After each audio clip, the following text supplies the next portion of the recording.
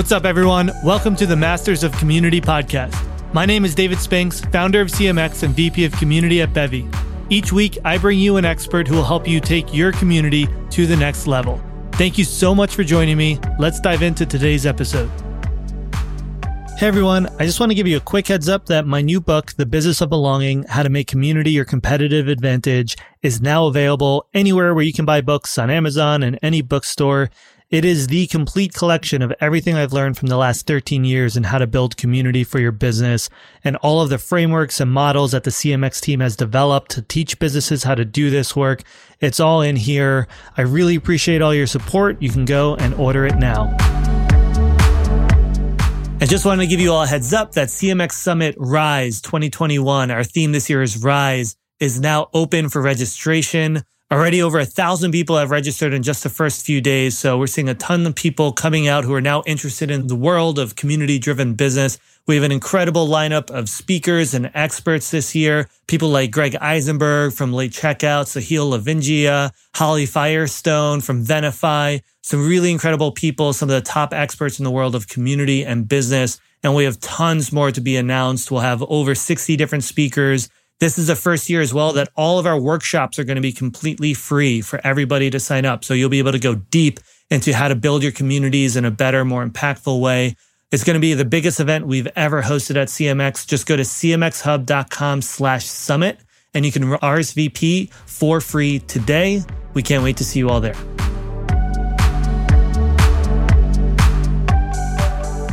Today's interview is with Jessica Moreno, who is leading product at Mesh, platform for community builders to be able to monetize your communities and build safe communities. She was also the co-founder of a company called Imzy after she was the head of community at Reddit. And Imzy was their approach to building more inclusive and safe communities based on what they learned from Reddit, which back in the day was a lot more toxic and had a lot more problems than it does today. And so they aim to build a more safe and inclusive community. And that's the topic of this interview. We dive into building safe communities, why safe is a false promise, because you can never actually build a perfectly safe community online. So you shouldn't promise safety, but you should always try to build safety. And we talk about how to actually do that, how community builders can build more safe communities, and how anyone who's building community platforms or community products or really large social networks like the Facebooks or Clubhouses of the world, how they can build more safe and inclusive communities. And we also talk about monetization. Jessica's been working in community building for a long time and trying to help community builders monetize the work they're doing. That's part of the core premise of Mesh and what they're building. So we talk about some of the challenges that come with monetizing communities, why it's harder for community builders to monetize than maybe it is for other creators, and what the future of community monetization looks like. Lots of good stuff in this one. Hope you all enjoy. Let's dive in.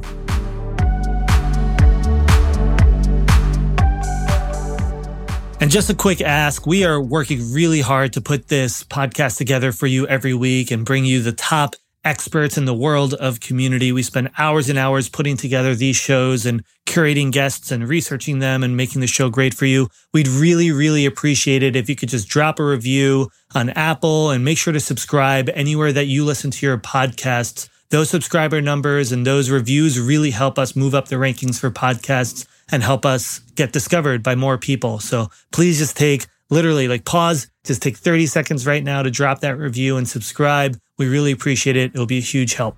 All right. Thanks so much. Let's dive into today's episode.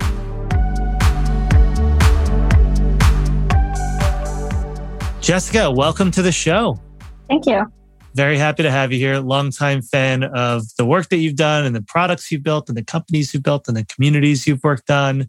You are a veteran of the community industry. You've been working in lots of different companies on the product side, on the community side, on the founder side. So you have kind of a breadth of experience. Could you just maybe share a little bit about your backstory and your work at Reddit, your work at Imzy, and the work you're doing today, and help our guests learn a little bit about who you are?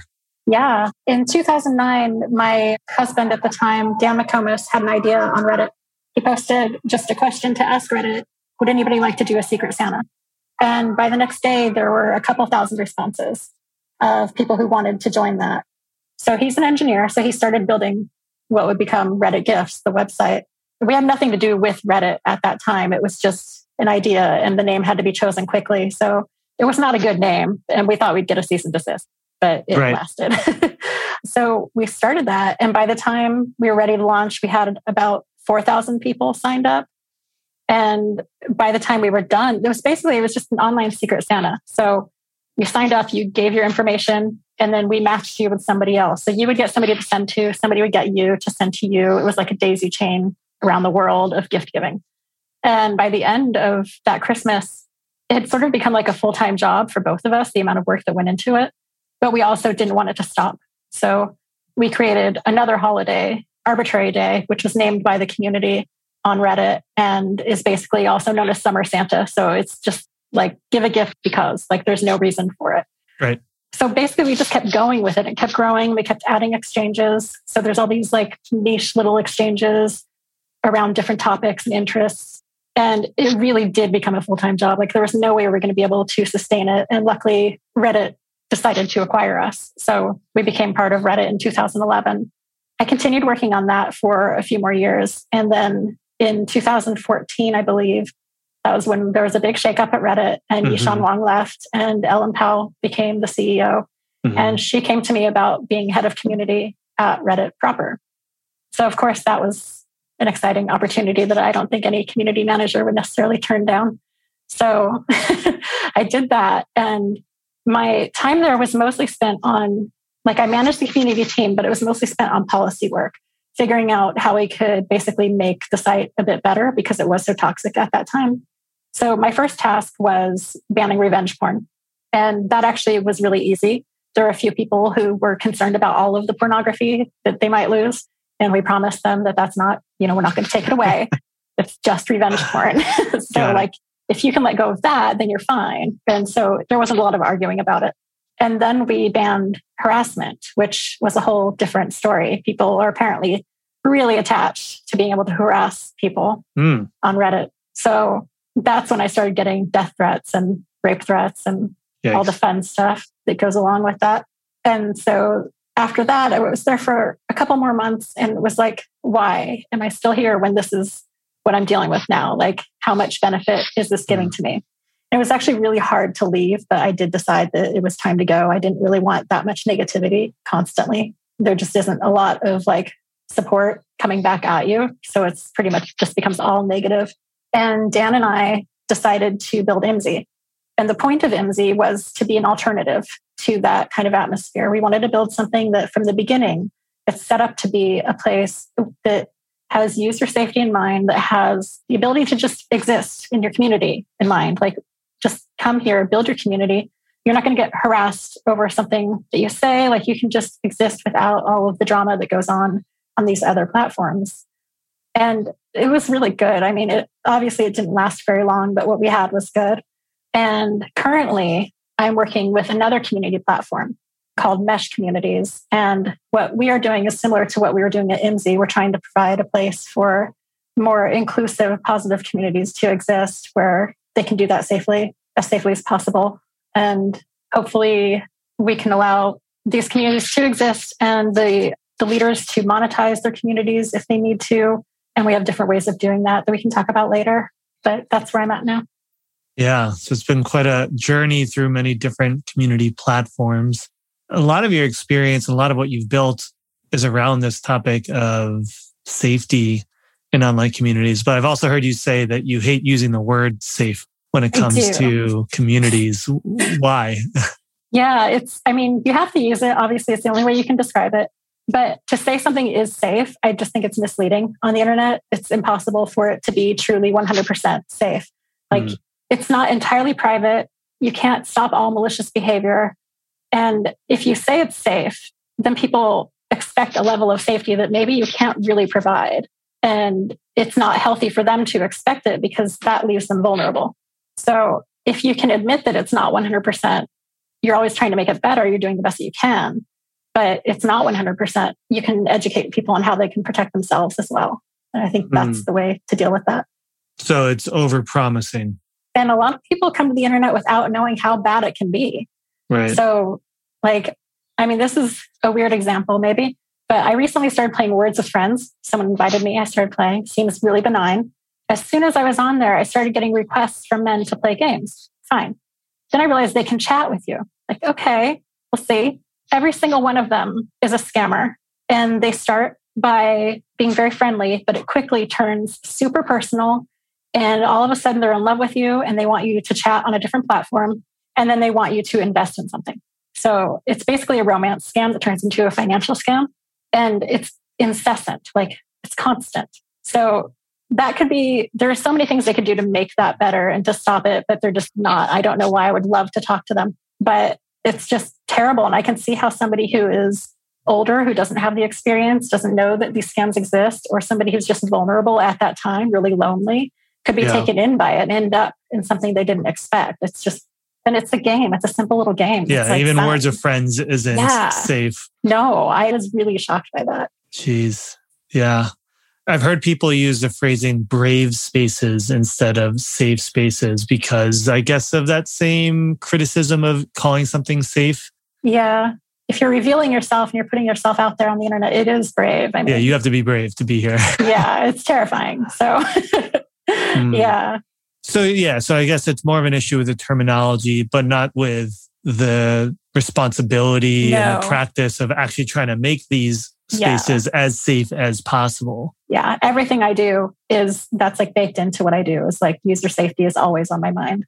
And it's just, I don't think it's thought about enough on all platforms. So I take it really, really seriously. And I just think that presenting it as safe, like just using the word safe, it just implies something that it isn't truly.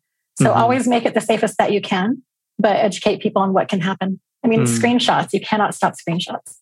So if you're saying something super personal, it might get out.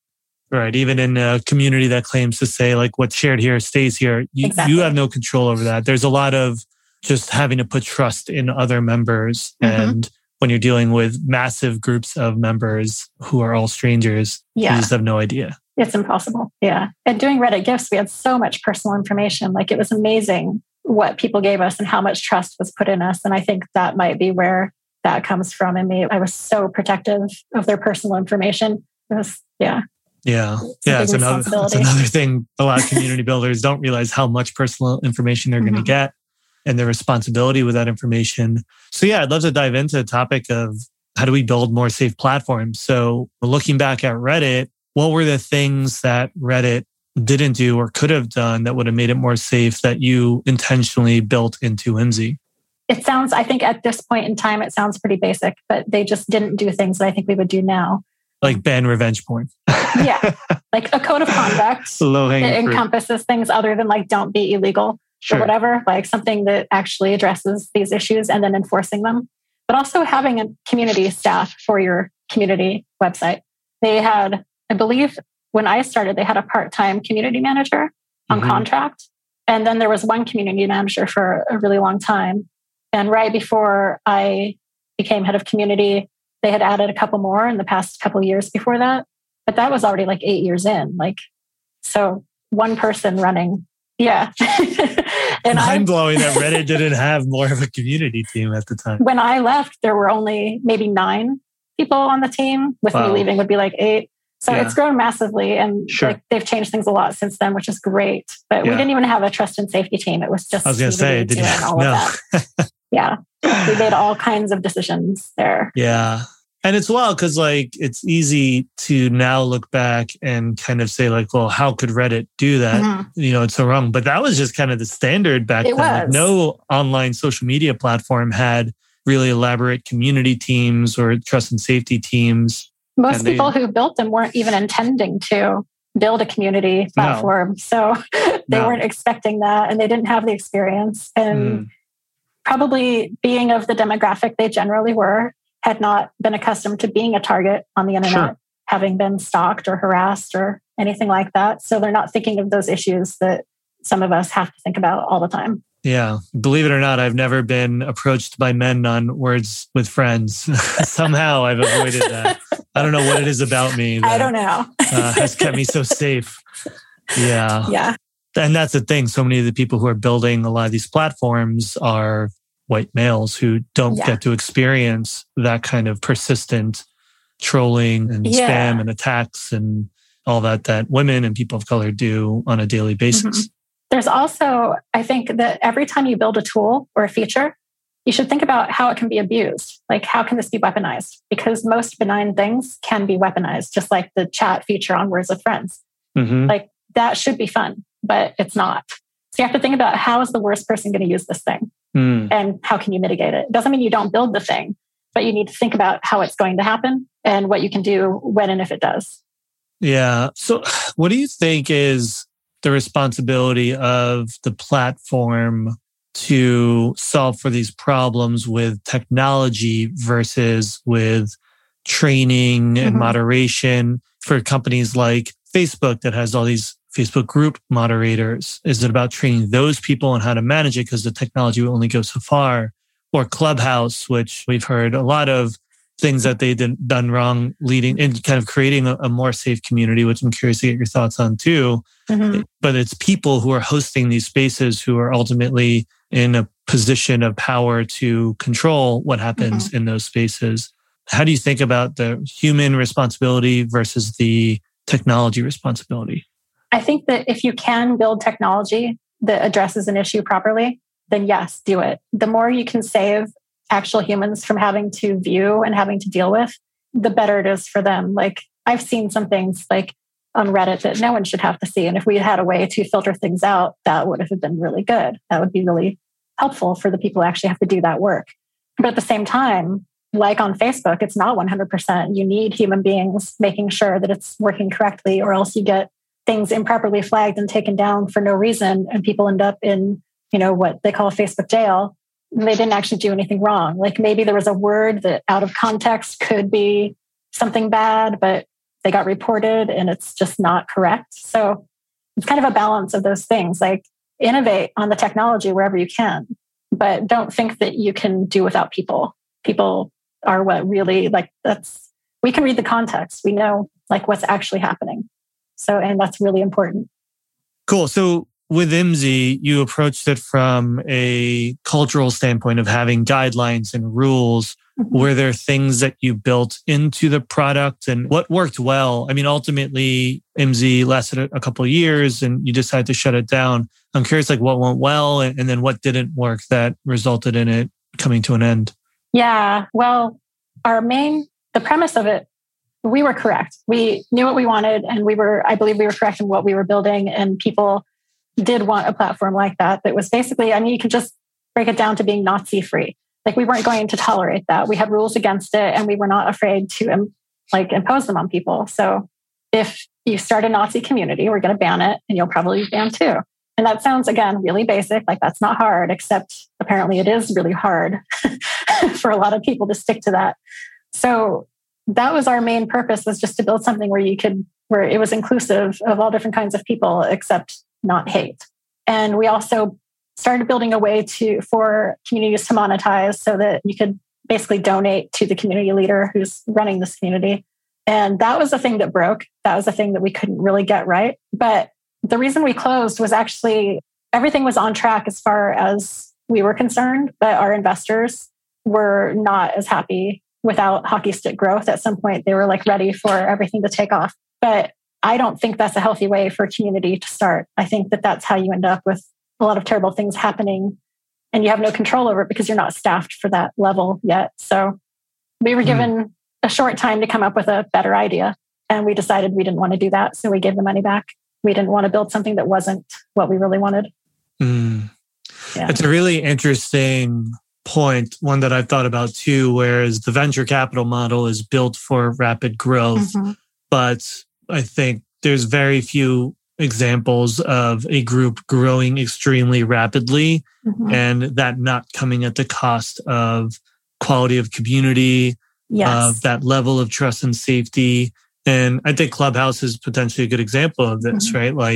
While small, you can kind of manage it and design the culture. And I actually think they did a pretty good job of building a diverse community from the vantage point that I saw, which was cool to see, and highlighting underrepresented voices and making sure there was diversity of backgrounds and perspectives and ethnicity. And that part was good. But then it just blew up so fast. And there's just no way, like for a lot of us who kind of stand on a soapbox and say like, well, these are all the things that they should have done. It's like, there was no way that they would have been able to keep that place safe at the scale of their growth. And even with it being invite only, having all these restrictions on joining, it still grew too fast for them to really address. Yeah, that's interesting. But yeah, I don't want hockey stick growth. I never do. Not with the community. It's just like, you have to be patient. So for the people out there who are building communities that they hope will be a really great, successful, big business, many of them who have raised venture capital, what do you think is the approach that allows them to still have the end goal of building a really successful community that is also a successful business without sacrificing safety and the quality of community in order to achieve that growth? I'm really not sure how to do it quickly and safely. It's just, it's not something that, like, I would never promise that. It's like, we were really honest with what we felt we should do with IMSI. And same with what I'm doing now at Mesh. We're not trying to like have hockey stick growth because we really value the safety. We value bringing on communities that are aligned with our mission and who we can serve properly. So yeah, it's a different mindset, really. And you community funded Mesh as well, right? We're starting to do that. Yeah, WeFunder. It's not launched yet, but it will be soon. Okay. How did you fund Mesh so far? It's been little investments here and there. We don't really have VC backing. We have just like sort of friends and family backing, that kind of thing. So it's kind of being pieced together and always in danger. Sure, I understand. Yeah. I bootstrapped CMX for 5 years before that acquisition, goodness. so I understand. So would you say you agree with the statement that building healthy communities is incompatible with the venture capital model? I don't think it has to be. Yeah, I mean, you just really need venture capitalists to actually understand what you're doing, which isn't common. Well, because at the end of the day, the venture capitalist still needs to see the potential for a unicorn outcome, $1 billion plus outcome. That's the thing is, I'm just not naturally a unicorn. You're not? I don't. No, like you don't got that unicorn energy. I don't want to be a billionaire. I think it's gross. Okay, so for you personally, incompatible with the venture capital model. You've learned kind of, yeah. Like, I want one who's more ethical than that, who's thinking about the details rather than just the outcome. Sure, I think there are ethical VCs out there too. But the outcome is like a non-negotiable for it's the premise of the format of investment. Yeah. Right? But so if they can be patient with the model and let it be built the way that it should be, they could get what they want. It just might not be tomorrow. It might be a little farther down the road than they want. So do you think there's pieces you can put in place that would scale when a community does start growing really quickly? Because like for a VC, they're not going to invest in something that has linear growth. They only want something that's exponential growth, especially when it comes to social networks and communities. So whether or not let's say they're like, cool, I'll wait 10 years for this thing to get to the size we need it to be. They're still not going to expect it to be like linear growth to that 10-year point. They're going to expect at some point there's going to be an inflection point where it's going to start to grow exponentially. Do you think that there are things that community teams and products and technology can do to put into place that would scale with that community rapidly? Yeah, I think that it helps to think through moderation tools early and build a proper suite of moderation tools so that the people who are running the communities can manage their communities properly without too much friction doing it. And it goes back to a code of conduct again, too, that if you have that there for them to reference, you have the stated rules. This is what has to happen and what can't happen. That gives them something to say, like, this is a rule, I have to kick you out. Like they have something backing them up in their decisions so they're not alone in it. Because it is hard. It's hard to be that person who has to do like the dirty work in a community, but it's also important to be able to do it. And I think most people want to, when they're running a community, they want it to be healthy. Sure. But if it's made difficult by the platform not having the tools or the rules being so broad that like it allows too much that doesn't cover the gray areas, you know, like you have rules that cover these tiny little bits of things that can go wrong without acknowledging that people will push the edges, like they'll push the boundaries. 100%. Yeah. Yeah. They'll make something as close to wrong as possible while staying on the right side. Yeah. Yes. Yes, they will. I think that's really interesting because if you look at how most communities start and develop and evolve over time, it's always starts with very broad general rules. Usually because the people starting it are new to it as well, and they don't necessarily have the experience of seeing how people push those boundaries over time. Yeah. Also because they want to keep it simple. It's 10 people. We don't want to have 1,000 rules for 10 people. We all know each other. It's cool. Like the don't be a dick rule. Usually like... That was our first rule at Reddit Gifts. Yeah, right? Like it's the standard rule that community builders have at first. And then someone's like kind of a dick and they like push that boundary. And you're like, all right, we need to be a little more specific about the kind of ways that you're not supposed to be a dick. I'll stop saying that word now. but like it starts really broad and then it gets more and more specific as things happen and it evolves. But there's kind of always like a little bit of delay, right? Because people take these actions and then you respond with like, oh, we need a rule for that. Yes. And so is that kind of what breaks when you move really fast? Because all of a sudden, all of the rules are challenged all by thousands or millions of people all at once. And there's just no way your rules could catch up to now what the culture has become. Yeah. And there are things that you cannot expect. Like people will come up with new things all the time that you don't have in your rules. So you have to be able to move quickly on those things as well. It's just people are very creative with how they abuse the internet. So yeah, people always want transparency. They want very defined rules. But in the end, like you have to leave room for gray areas and you can't tell everybody every single thing that you do because of breaking the rules, or else it just gives people ways to, again, get right up to breaking the rule without actually breaking it. I mean, look at like society, right? Like our laws, like still being adapted every day and are still really bad in a lot of ways and really hurtful for some specific people. So like society as one of the longest versions of a community that we've been trying to create guidelines around.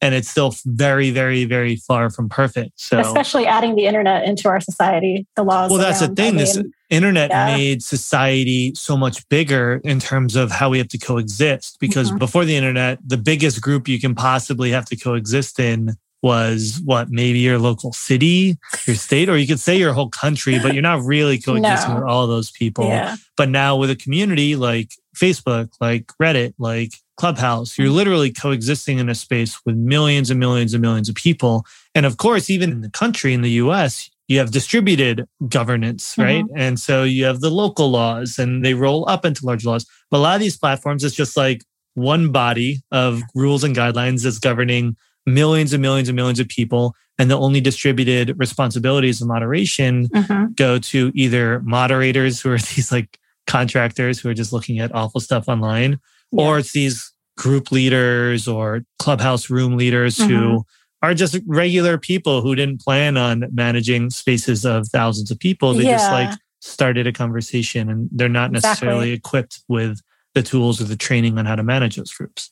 Yeah, I think it would be helpful if you're going to have a lot of moderators, if volunteer people doing that work, which is normal and good. Like you want to let people build the communities they want. So I'm all the way on board with that. But providing resources for them to learn more about best practices and to have more support in what they're doing so that they can feel more confident and just understand it more. I think that would be helpful. When I started, I had no idea what I was doing. I didn't even read Reddit's rules. I had no idea. I made my own rules for Reddit Gifts and I didn't read their rules until I think I got hired by them. So like I was just doing whatever we thought was right. Yeah.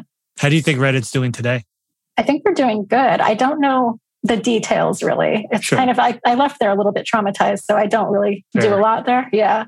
But from what I can tell, as at least the structure of the community team is much better. That I know. They have a trust and safety team now, which is huge. They have a legal team now, which I made a lot of decisions I had no business making. So they've just gotten much more really professional about it, like doing it the way it should be done instead of just sort of this ragtag thing that kind of grew out of. It was just, when we were acquired in 2011, it was like 5 engineers and then a part-time community person. So it grew from that and took a while to really structure itself, I think. So I think they're doing really well now, though. Yeah. It seems from my vantage point, they've made a lot of really big investments, a lot of new sweeping rules on what's allowed or not allowed and moderation practices. The team is really solid now as well. There's brought on Laura Nessler as well from Duolingo. She's a pretty incredible community builder. So yeah.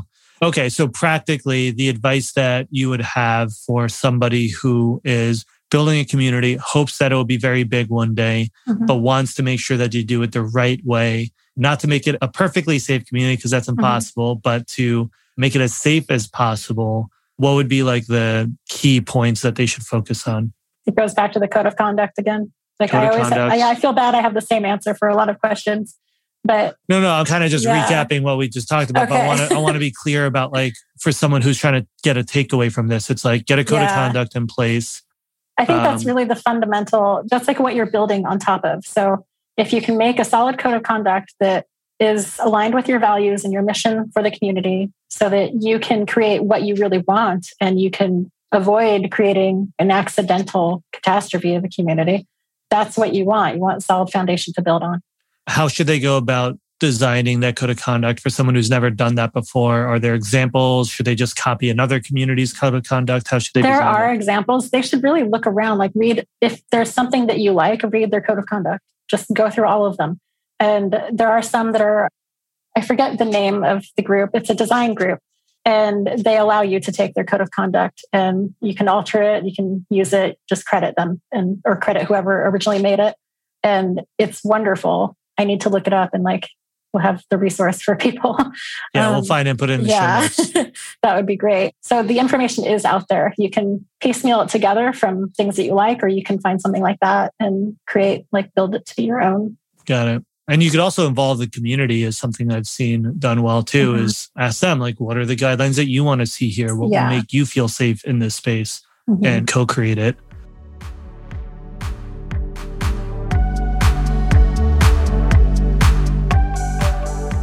Hi everyone, Anne-Marie Pollocky-Dinkle here, event manager at CMX, and I am crashing this podcast to cordially invite you all to CMX Summit 2021 Rise.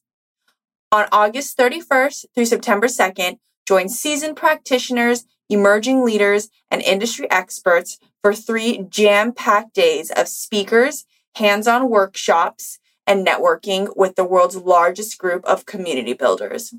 Everything you need to rise up and thrive. Head over to cmxhub.com to RSVP now. See you there.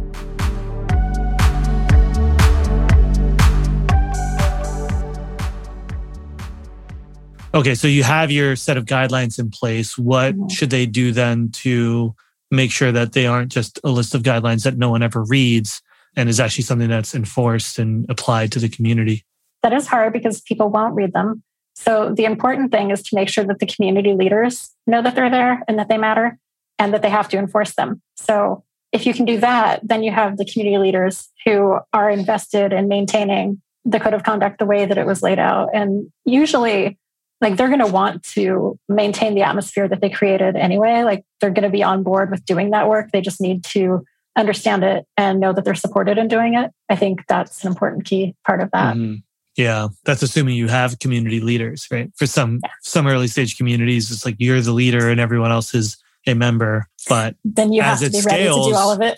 You have to be ready to do all of it. But I think that's another thing I found is extremely important for scaling it as well, right? It's having distributed leadership so that as it grows, you have people who are on the ground closer to the members of the community who can help manage and enforce and drive that culture forward. Absolutely. And having just community members who are really invested, they also want to maintain the standards that they've come to have and appreciate in the community. They'll naturally be your helpers. It's just what ends up happening for the people who are super dedicated. And then you have a choice, if you structure your community that way, you can turn them into moderators. You can have them as official helpers for you, or you can just let it go as these people who are super invested and naturally help. And one more thing on crafting the guidelines. We said earlier, I don't have the experience that you have on the internet because men don't get the same kind of treatment that women do. People of color don't have the same experience that we have. So how should community builders go about identifying guidelines that make the community more inclusive for people who may not look like them, the guidelines that they won't think of? I think for that, you can talk to your community members and ask them, or you can, again, look around at other communities and see what's happening. Look up the issues. There are articles out there. So there's information out there that you can find and you can learn about the things that happen if they don't happen to you. So I think that it's a matter of self-education at that point. Yeah, that's actually something we found useful, was to find community guidelines from groups specifically built for those groups of an underrepresented identity or minority. They've crafted their guidelines specifically for those groups. And so that's a really good place to get inspiration from as well. Yeah, absolutely. Okay, I want to talk about monetization a little bit too, because you have a lot of experience and lessons with that. I guess on a high level, first, like what have you learned about monetization for communities? Because it's certainly still a topic that so many people are trying to figure out. I just had a conversation today with one of the biggest community platforms in the world, and they're trying to figure out, well, like creators are now having all these ways of monetizing. A community builder is like kind of like a creator, but it's different. And we still haven't figured out how to help community builders sustainably monetize the work they're doing. So what have you learned about that so far? Just from my personal experience at Reddit Gifts, like it really is so much work to run a community when it grows. Yes. And everything that goes into it, there are costs aside from your time. So I understand that there are people who need some kind of monetary support to keep it going and to keep running it the way that they want to. And so now you have Patreon. So you could have that, or community platforms could make it easier to do it just there, like have it built into the system so that they can monetize right there. And what we're doing with Mesh is we're starting with tips. So basically like a one-time donation if you want to for your community leaders. And what we found at Reddit Gifts, again, is that people wanted to give to us. Like really early on, there were people who were invested and wanted to see it succeed and wanted to help. But there wasn't really any way for us to let them do that at that time. So if we can provide that for people and just make it super easy for people to give, it's going to happen. There are people who just are like dying to do that. They want to support their community leaders. And then beyond that, we're going to have a subscription model. We're going to have paid content. It's just like we're in the early steps of developing those things right now. Yeah. But they are creators in a way. They create a space and they create conversations and this experience, really. So they do need to be compensated in a way similar to creators. They do, but they are different from a lot of creators, right? I think the challenges that I've been seeing are a creator on Patreon. Let's say you're a podcaster. You are creating the content. People are consuming it. It has more of this one-to-many. It's more of an audience and a community. Yeah, absolutely. And so people are paying you for that content. You give them exclusive content. You give them premium content, things like that. A community builder isn't creating all the value. They're creating a space for people to create value for each other.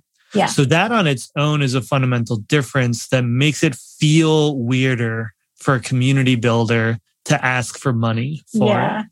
You know? I think if you look at the time spent, the time and energy spent, which I think most people don't know, right? Which I think is one of the problems.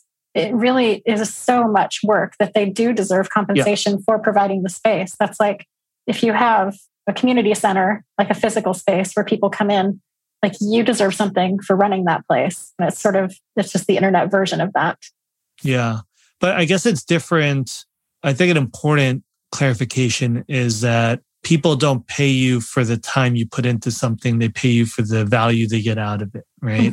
And so community builders are putting a ton of time into moderating, managing, and building. But if the people who are receiving that value don't perceive it as worth paying for, then they don't perceive it. They're not going to pay. There's also this component of community that default people see community as something that should be free and should be accessible and open. And if you start charging for it, now you're putting up gates and I agree with that. A walled garden and things like that, which make it harder as well to say like, well, if I'm charging for membership, now what does that do to our ability to reach more people or make it more inclusive? I think when it comes to memberships, there are some groups that are just sort of designed that way. It's for a specific type of person. So those are the people who are willing to pay to go to it. But for the most part, they are free and open and should remain that way, which is one reason I personally like the tips feature, because I might want to donate to somebody to help them keep going, but I don't necessarily want to keep everybody else out. Yeah, tips is an interesting one. I feel like I have opinions and I haven't really thought about it till right now, but There's something about a tip that makes it feel like we're still not valuing the work that the community professional and the value that they're providing. It's kind of like donation. Yeah. And we still tend to think of communities as these like for good, nice things. And it's like, okay, here's a tip, rather than like, no, they are creating real tangible value for you and putting real work in. And there's like a cultural shift that I think will probably start to happen as more people get into this line of work as a profession, where we start to say like, no, this is something that you should pay for. I think that a hard thing is that people, just regular people, want to start their groups. They want to start communities. They're not community professionals. So they're not going to necessarily get a job doing that or be paid to do it. So there has to be a way to compensate them as well as people who are professionals. I see them as entrepreneurs. Yeah, exactly. They're community entrepreneurs. Their product is community.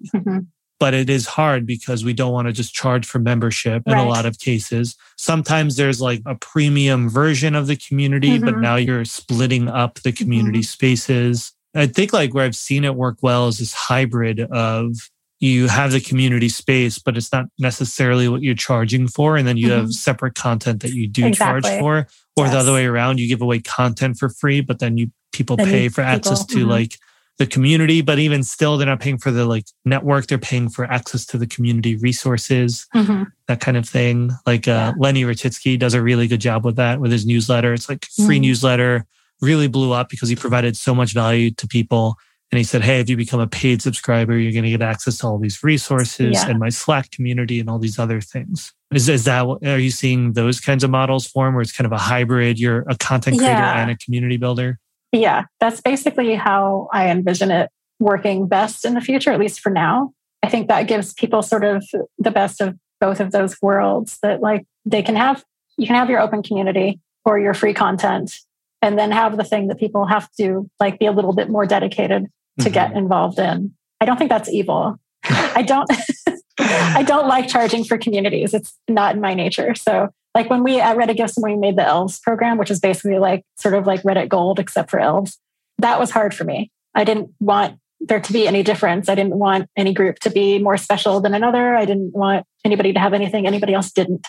So that was hard for me to adjust with, but I understand. So the flip way of thinking about it, I think, could be that you charge for it because by default, people who can afford it should pay for it. But then you have programs that make it accessible to people who can't afford it so that they still have access to it. But even like really, really like crunchy hippie community, like look at Burning Man, like you still have to pay for a ticket, right? You still have to, like events are actually a good kind of comparison because for some reason we look at online community, we're like, feels evil or weird to charge for it.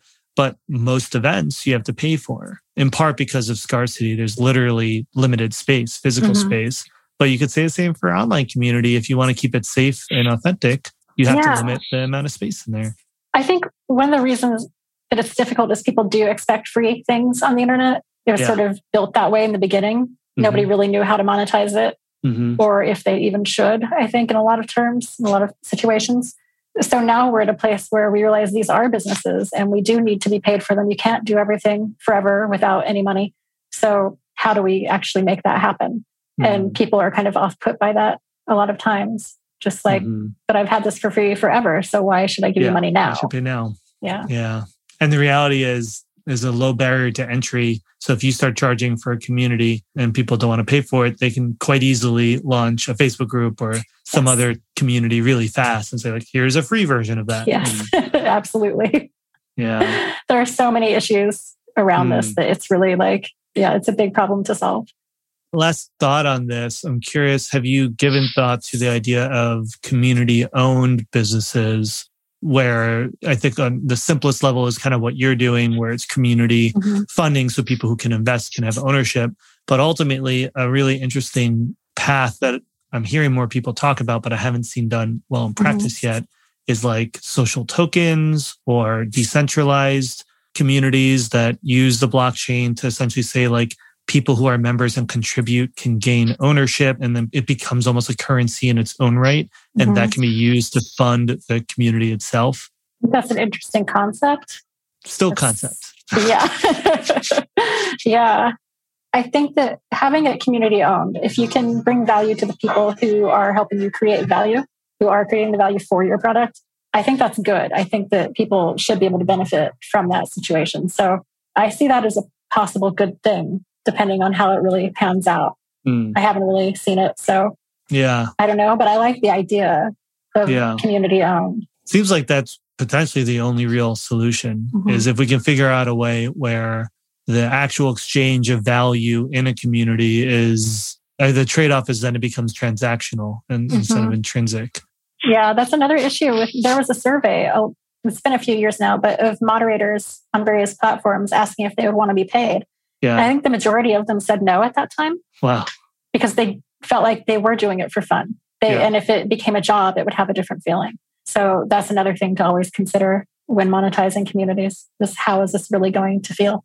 Complex topic. It is. For sure. It is. Yeah, I think for those who are trying to figure this out, I think either you're doing it for a business and so your monetization is coming through selling a software product or something like that, or your community is your product itself. And the ways to monetize are either to build a product that you can sell to that community, you can charge for membership, but that comes with trade-offs, or you charge for access to that community, like advertising or sponsorships or partnerships where companies want to reach that community. That's one thing that we're building into Mesh is a sort of non-traditional form of advertising. We're going to have essentially a marketplace for businesses to say, yes, we would like to advertise on Mesh. And then community leaders can go there and decide whether or not they want advertisers to advertise in their communities. So like we have a community called Houseplant Hobbyists. So it's all houseplants and it's a really big community. It's very popular and it's really well done. So if we have in that marketplace a plant store, a gardening store, all these things that relate to planting plants and having houseplants, maybe they would want that advertising in their group. And then they would also get to keep a lot of the profits from that. So we would take a little bit for Mesh because of course, but they would get the majority of it. Yeah. And so that's another way that they would be able to monetize. And it's I think a more ethical way of using advertising. That way it's a win-win for the community gets to see something they might actually want to buy. And the advertisers get a community that is definitely interested. So it's like not just throwing it out there and seeing what sticks. Yeah, that's cool. You can even go deeper with advertising and actually do like partnerships between brands and communities because now more and more brands are trying to reach communities and partner with them and reach their audience. And it's hard for community builders, especially if they're just like an indie community entrepreneur, to find a big brand to work with. So we want to facilitate those connections, basically. Yeah. I did that many years ago. My the first company I started was called Blog Dash, and we did that for bloggers and businesses. Interesting. In 2010, I think, back when blogging was cool. Same idea. And blogging kind of faded now. But for a while, now you have the whole like influencer marketing industry. Yeah. And so again, if we look at community builders like creators, the same way brands work with creators, there's no reason they couldn't also work with community builders. Especially if it's a community that's built around what your brand does. Like let's say you're an independent makeup company and there's a beauty community. You could work together and you just need somebody to sort of like make that connection happen. Exactly. Make it easy for both parties to do. Because I, as like a community leader a long time ago, I wouldn't have known how to deal with advertising at all. It wouldn't even be on my radar. Yeah. So you have to provide the education and the access. And the process, just make it as easy as possible. So community builders focus on building community. And if we can make it easy for them to monetize, everyone wins. Exactly. All right. Well, I'm rooting for Mesh's success. All right. Well, we are at the end of our time, which means it is time for the rapid fire question round. Everyone's favorite part of the show. I will ask fast questions and you will have hopefully fast answers. Boy. Jessica, are you ready for the rapid fire question round? Sure. All right. Let's do it. First question. What's your favorite book to give as a gift to others? My favorite book would be The Snowy Day, which is a children's book by Ezra Jack Keats. It's a really simple, charming story, but it was the first book I think I read like in preschool that actually reflected the community that I was growing up in. So it's incredibly diverse. All of his books are incredibly diverse and it's an urban area. It's not like this idyllic suburban pastoral setting. He's like on city streets and there's graffiti and there's like stuff happening. And it was probably written in the 60s. And but it's so well done. It's beautiful. And I grew up thinking everybody had that book, and they did. I realized like what it did for me. Yeah, like it's beautiful. So yeah, that's the book I like to give new parents. Well, I'm a new parent, so I'm going to go ahead and order that book. You should. It's great. Awesome. Okay, next question. What's a go-to community engagement tactic or conversation starter that you like to use in your communities? Yeah, I like to talk about something that I love personally. So if it's a general community, it can be whatever I want to talk about that day. So sometimes it'll be music or something like that. And so writing about it, the thing that I love and why I love it and what it's done for me or how it's affected my life. And then asking other people their stories, like, what do you have that's like this? People love to contribute positive stories. And then it also gets them talking to each other because maybe somebody relates to the thing that they're saying. So it ends up building sort of this big conversation. I love that. I love that because we often think when we're building community that we have to figure out what other people love and write about that, like write what they love. Yeah. But actually, the content that always seems to resonate the most is when I just talk about something that's important to me. And then the people who agree with that or align with that can jump in too. Yeah, exactly. Making it human, letting people participate. Love it. All right. Next question. What was the funniest or most interesting Secret Santa from the Reddit Secret Santa or Reddit gifts story you ever heard about?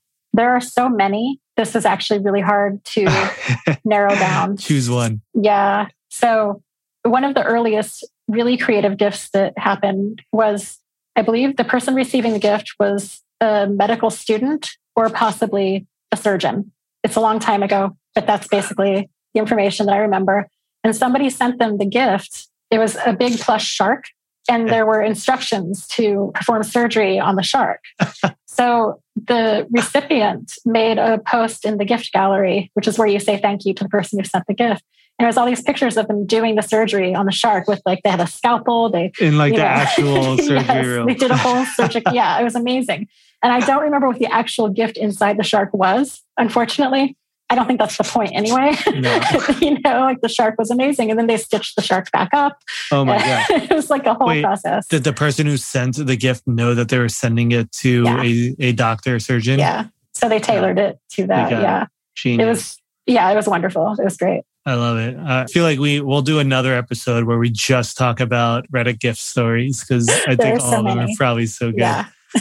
Cool. Next question. Who in the world of community would you most like to take out to lunch? Oh, gosh. Derek Powozak. Good one. Yeah. He has a lot of thoughts on ethical community building and community safety.